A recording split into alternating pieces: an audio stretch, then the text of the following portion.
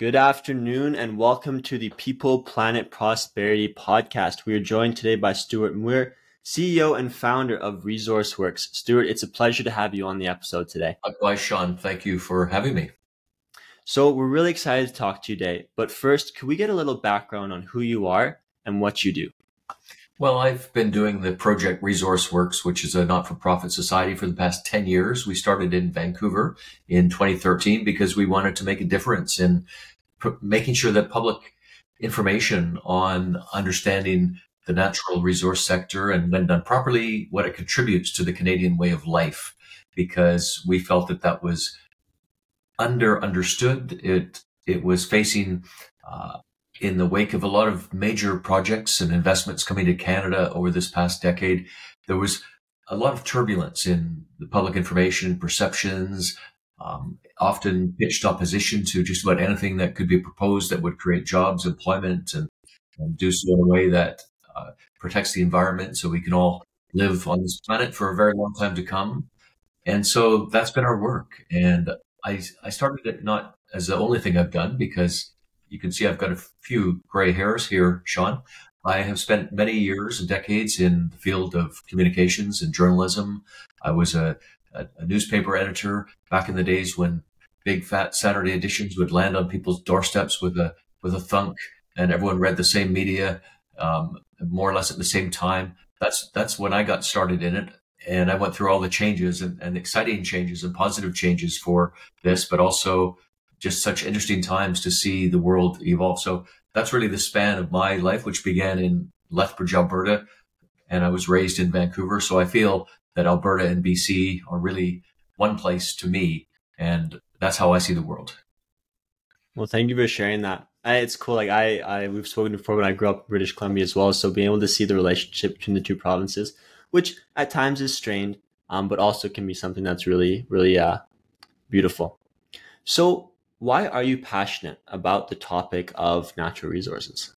Well, the more I've learned in my work, especially the work of the last few years with ResourceWorks, is that there's a part of Canada that often doesn't make it into the consciousness of the urban resident, which of course is, a very significant number of Canadians do live in the big cities, in Montreal, Toronto, Vancouver particularly, but also Ottawa, Calgary, Edmonton, Winnipeg. You've got a disconnect between that and the basis for the prosperity of urban life. And when you spend the time to go and sit with the people who are on the land, whether they're the First Nations and other Indigenous peoples, or the working people, the residents of places. In my case, I talk to a lot of people in municipal government, in industry. You realize that there's something else going on, and it's something really special, without which we couldn't have the way of life in Canada that exists. And it's been my purpose to bridge that divide and bring these stories forward. When I was a young boy growing up in Lethbridge, that wasn't really a big town, but we got out of town. And some of my fondest memories from that time are the weeks and months we spent at the Ross Ranch down in the Hoodoos area with the border with Montana, connecting me to that. Those are my earliest and my favorite memories, with my dad and my mom and brothers doing that. That to me is a special thing about being a Westerner.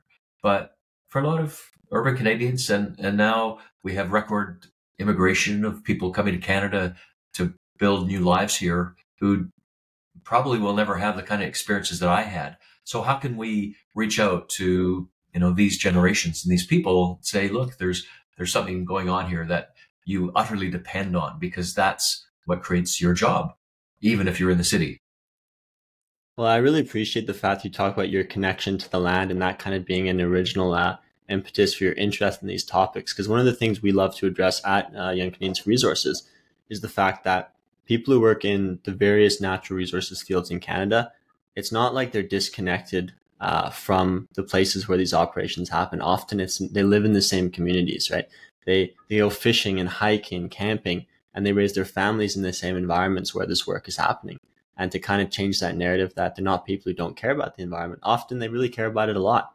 And that's why you see that level of responsibility and resource development in Canada. So When you came up with the idea of starting ResourceWorks, what was people's reaction to this idea that you had?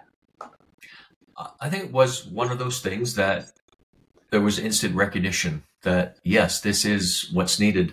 We knew something was needed, and I started out by canvassing the views of a great many people in British Columbia, in Alberta, to realize that there was common understanding that there was a problem. I mean, you could point to opinion polling where even recently, most British Columbians that we canvassed in a poll, I think 2 years ago, were saying that in 10 or 15 years, there would be no more fossil fuels used, which is clearly not even remotely close to the material facts here. Yet people have these beliefs, and that was true 10 years ago too. So looking at that fact set, what do you do? I think conventionally, when industry has confronted this sort of situation, you'll see them say, well, let's go find, as they used to say, Madison Avenue. Let's find a Madison Avenue solution. Let's go to the madmen, the advertising world, and throw a lot of money at them to buy some advertising so they can get on the airwaves and share what's really going on with 30-second ads, 1 minute ads, that kind of thing. To me, okay, if you want to do some advertising, great. But as a journalist, a storyteller, I feel that there's something deep when you are able to bring real narratives, real stories told in ways that are credible, that people can relate to your audience, because that's what creates change and engagement. Um, I think that's a statement I've just made that most people would agree with. And that's the project that I sought to do.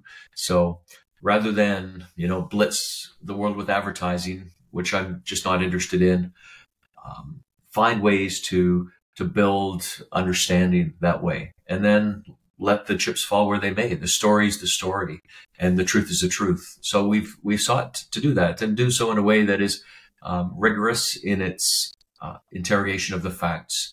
We're not out to be the shill or mouthpiece for anyone. We're really just here to get to the story that and ensure that we can have a common set of facts, which is in this day and age, it's increasingly difficult to achieve that in anything, be it politics or even sports for that matter. Um, but we've stuck to our guns. I love how you talk about the importance of telling stories.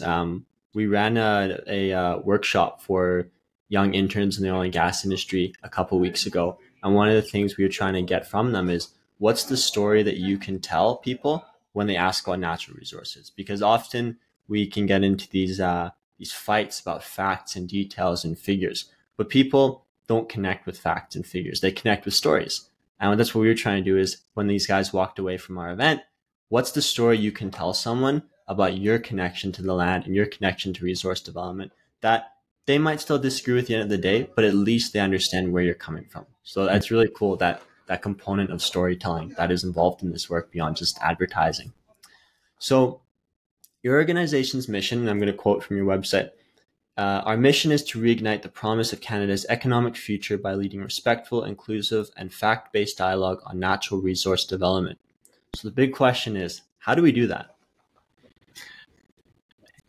Yeah, that's a great question to quiz me on that, because it's what we have put up in our store window as to our purpose, and we wouldn't be saying it, Sean, if we didn't believe that there was some worth in this.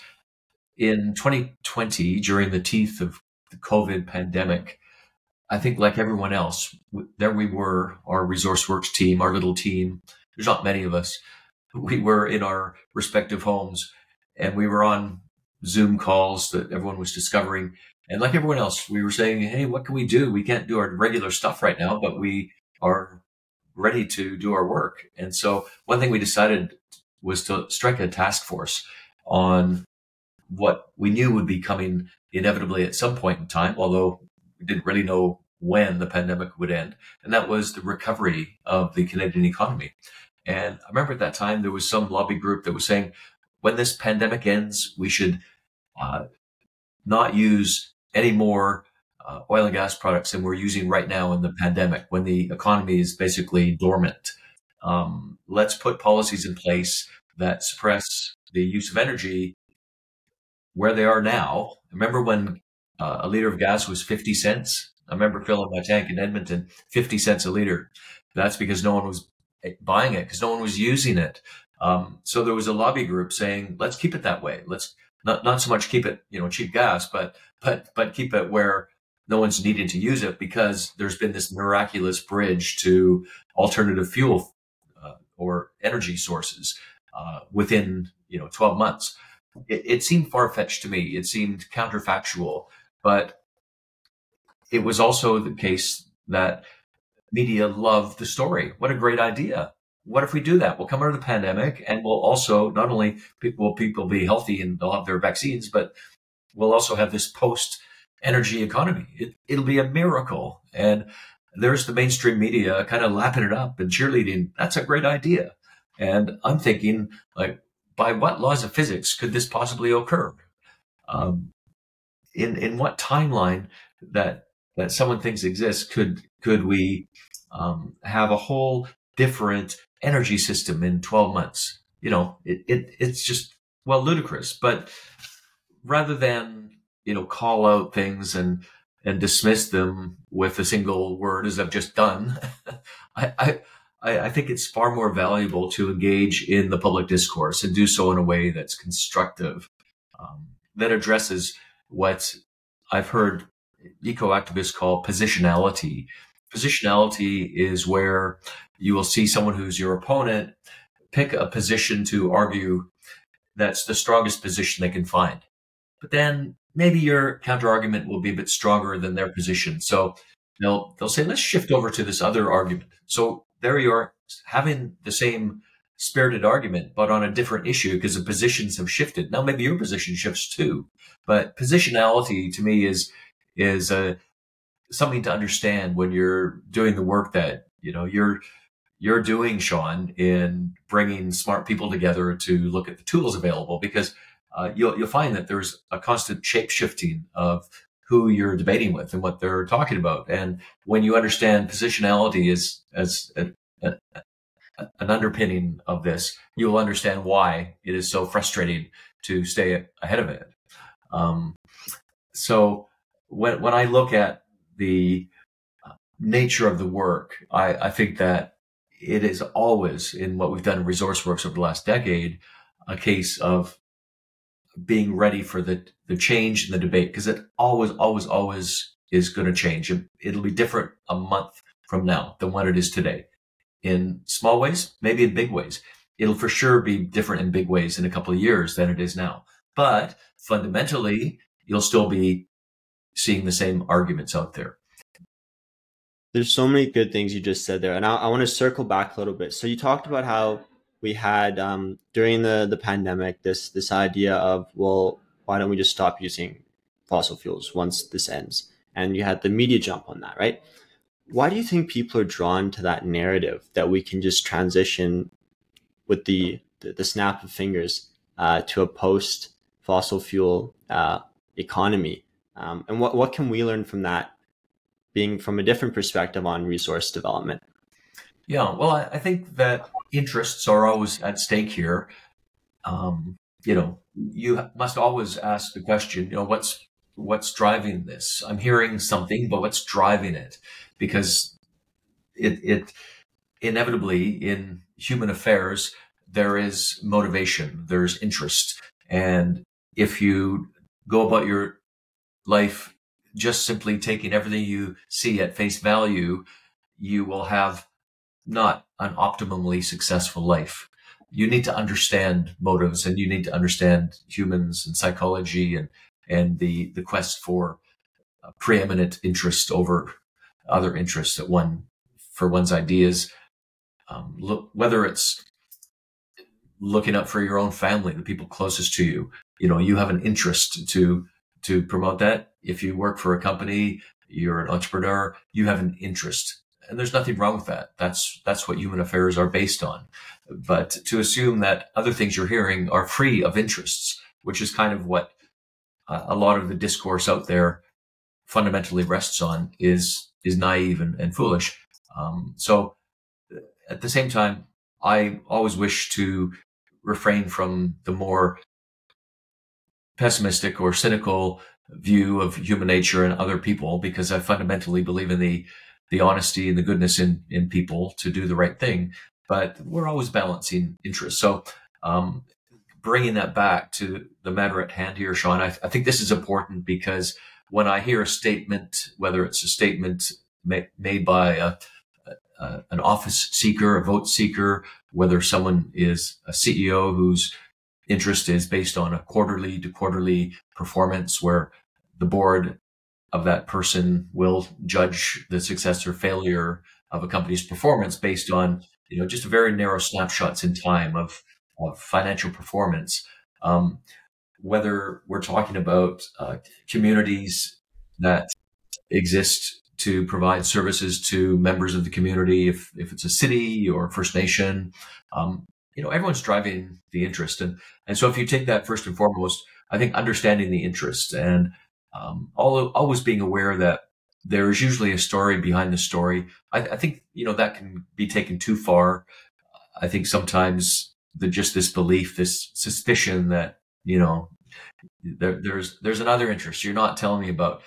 I think we need to be reasonable and apply logic and reason, and at a certain point just accept that you know um, we have our interests, but we also need to engage in a good faith manner in order for the social contract to work.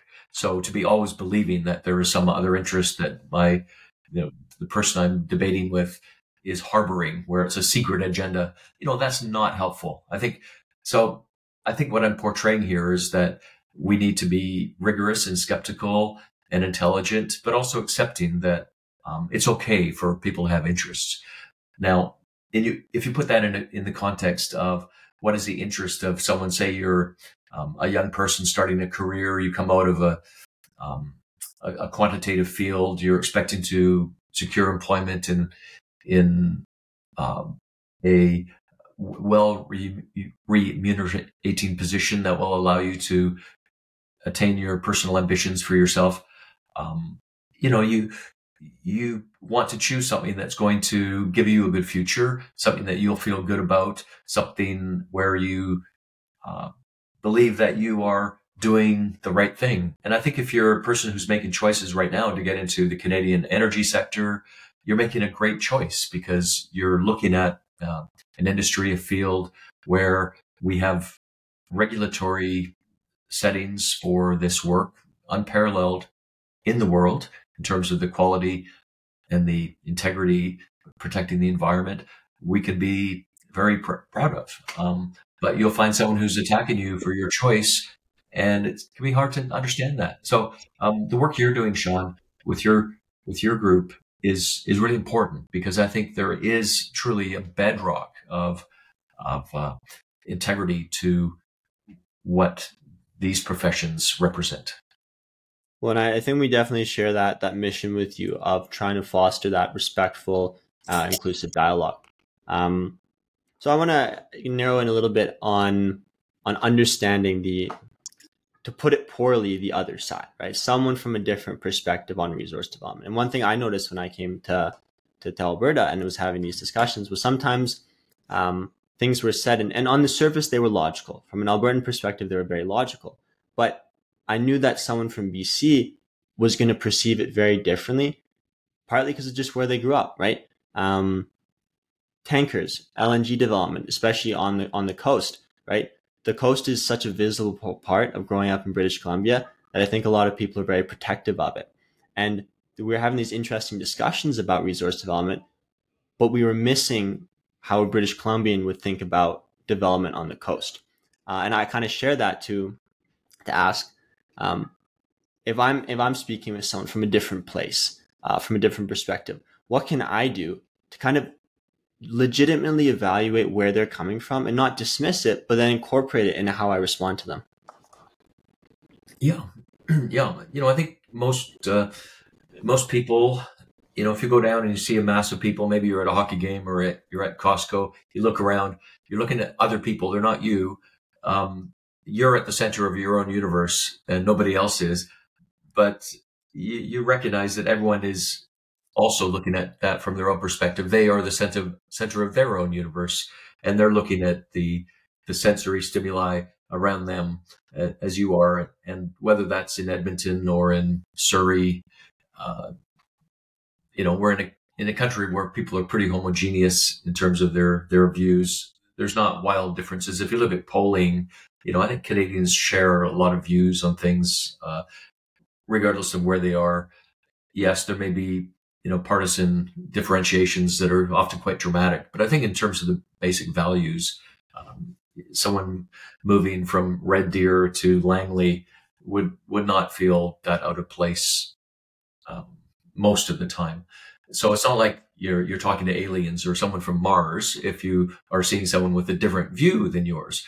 Um, I think it's also important to differentiate the noise, the most high volume discourse that's out there, and assuming that it represents a lot of people. Because take a instance like LNG. If you were to say, liquefied natural gas, if you were to say, what does social media have to tell me about the beliefs of Canadians on LNG? If you took that as your metric and you went out and did some research today, you might come away and say, well, it looks like Canadians are really divided on LNG.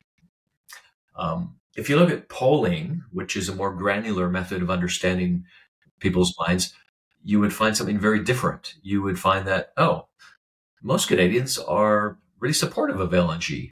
And in the words of one pollster who I personally heard say this in Ottawa this year, there is not a vote to be lost for supporting LNG if you're a Canadian politician today. It's a very safe opportunity to support.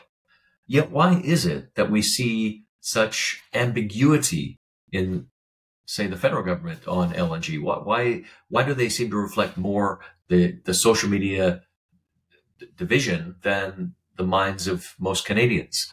And this, I think, is a key to understanding the issue because, um, if I'm speaking to you today from Victoria. That's where I live, and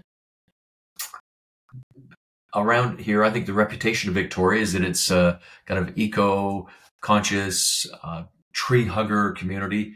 But actually, it's full of Albertans and it's full of British Columbians and people from all over the world who consume things for their life and confront these daily choices of transportation and travel and so forth, just like everybody else does. And I think living here, when I go down to the beach, I look out, I see all the ships go by that are bringing the products of Western Canada to the world and bringing the world's products to Canada.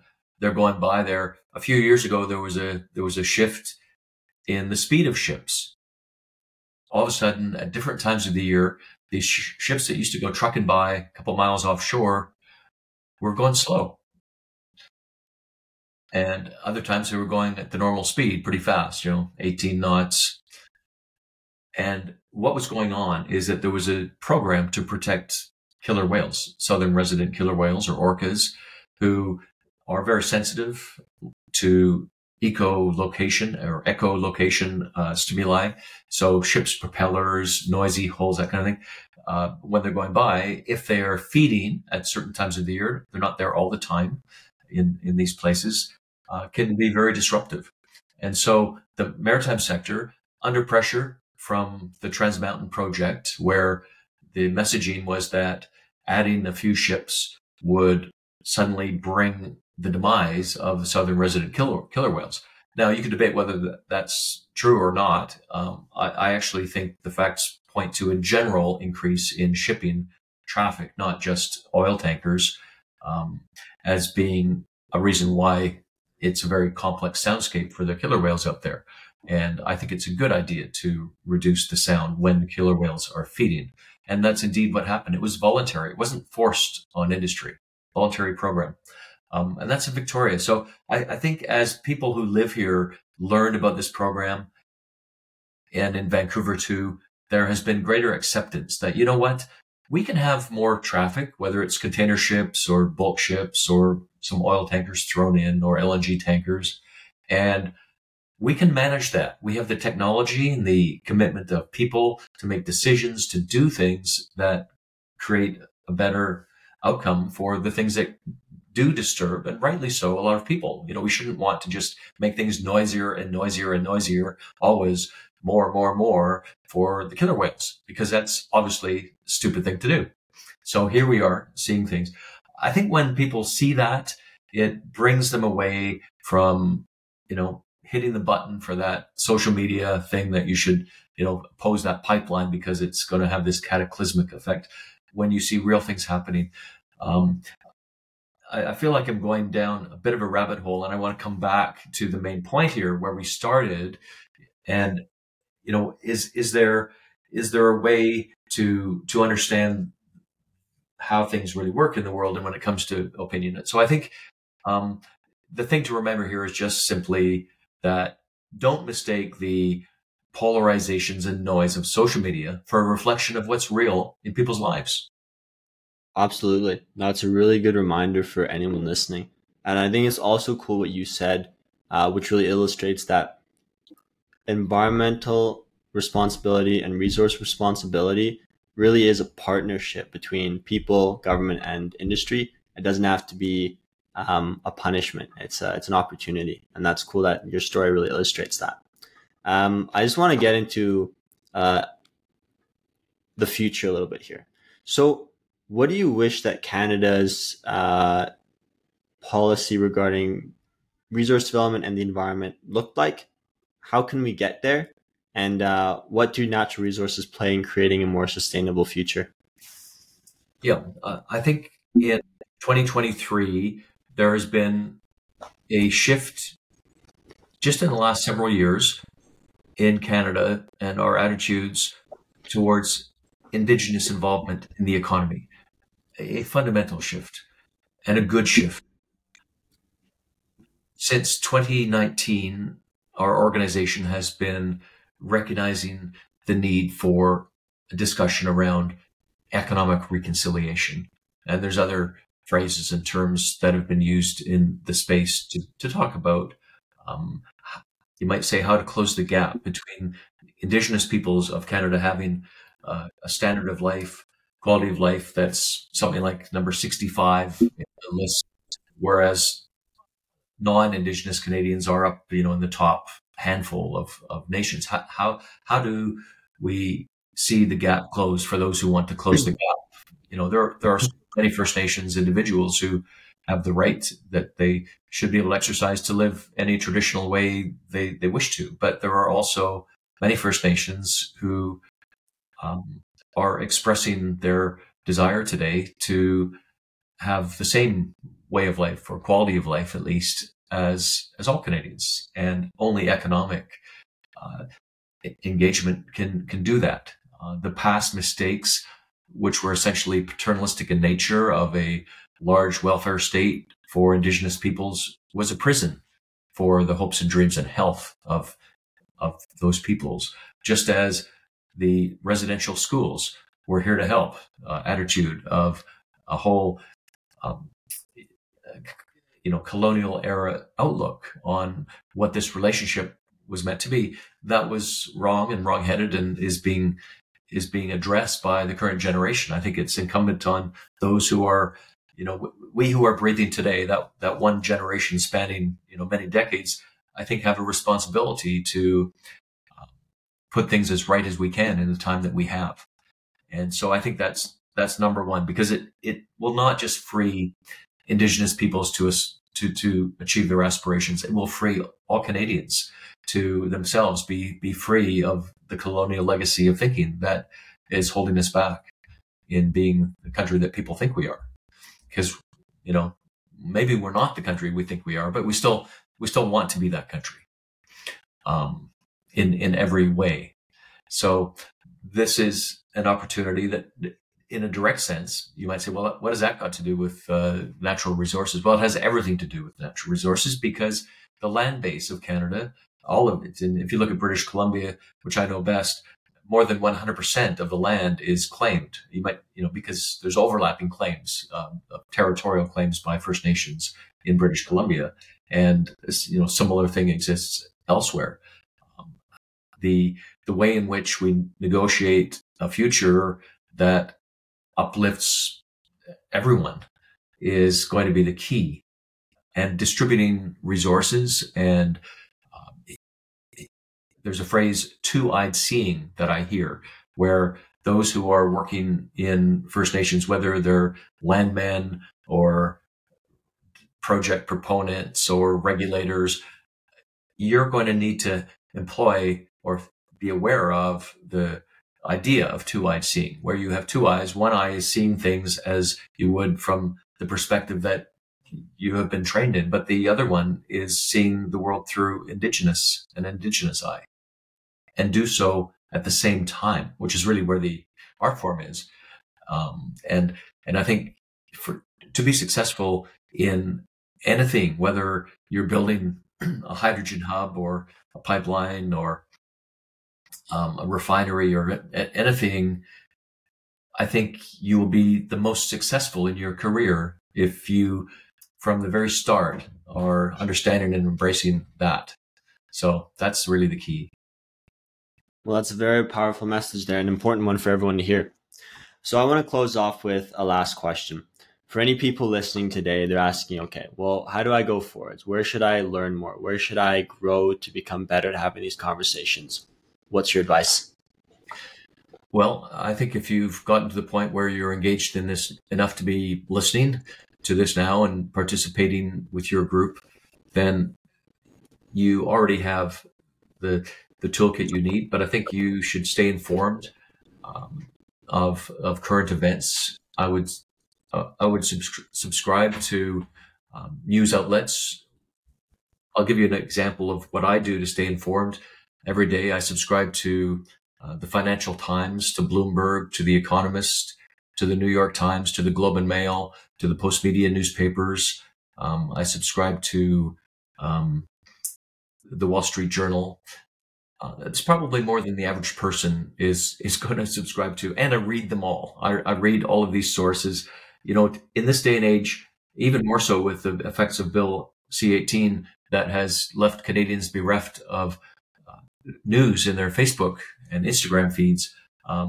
There is, I would say, an information aristocracy, and then everybody else. And those who are part of this information aristocracy are the ones who go out of their way to be well informed, to challenge themselves in what they're reading and taking on board, and are probably paying for it. They're paying money. If you're aware of what it costs, the publications I listed that I subscribe to, I spend a lot of money on subscriptions. And if I didn't do that, I would not be reading the high grade information that one needs to have access to understand the world. So I don't think everyone should go and subscribe to everything I do, but maybe there's one thing you can plug into. I subscribe to a lot of other things too, like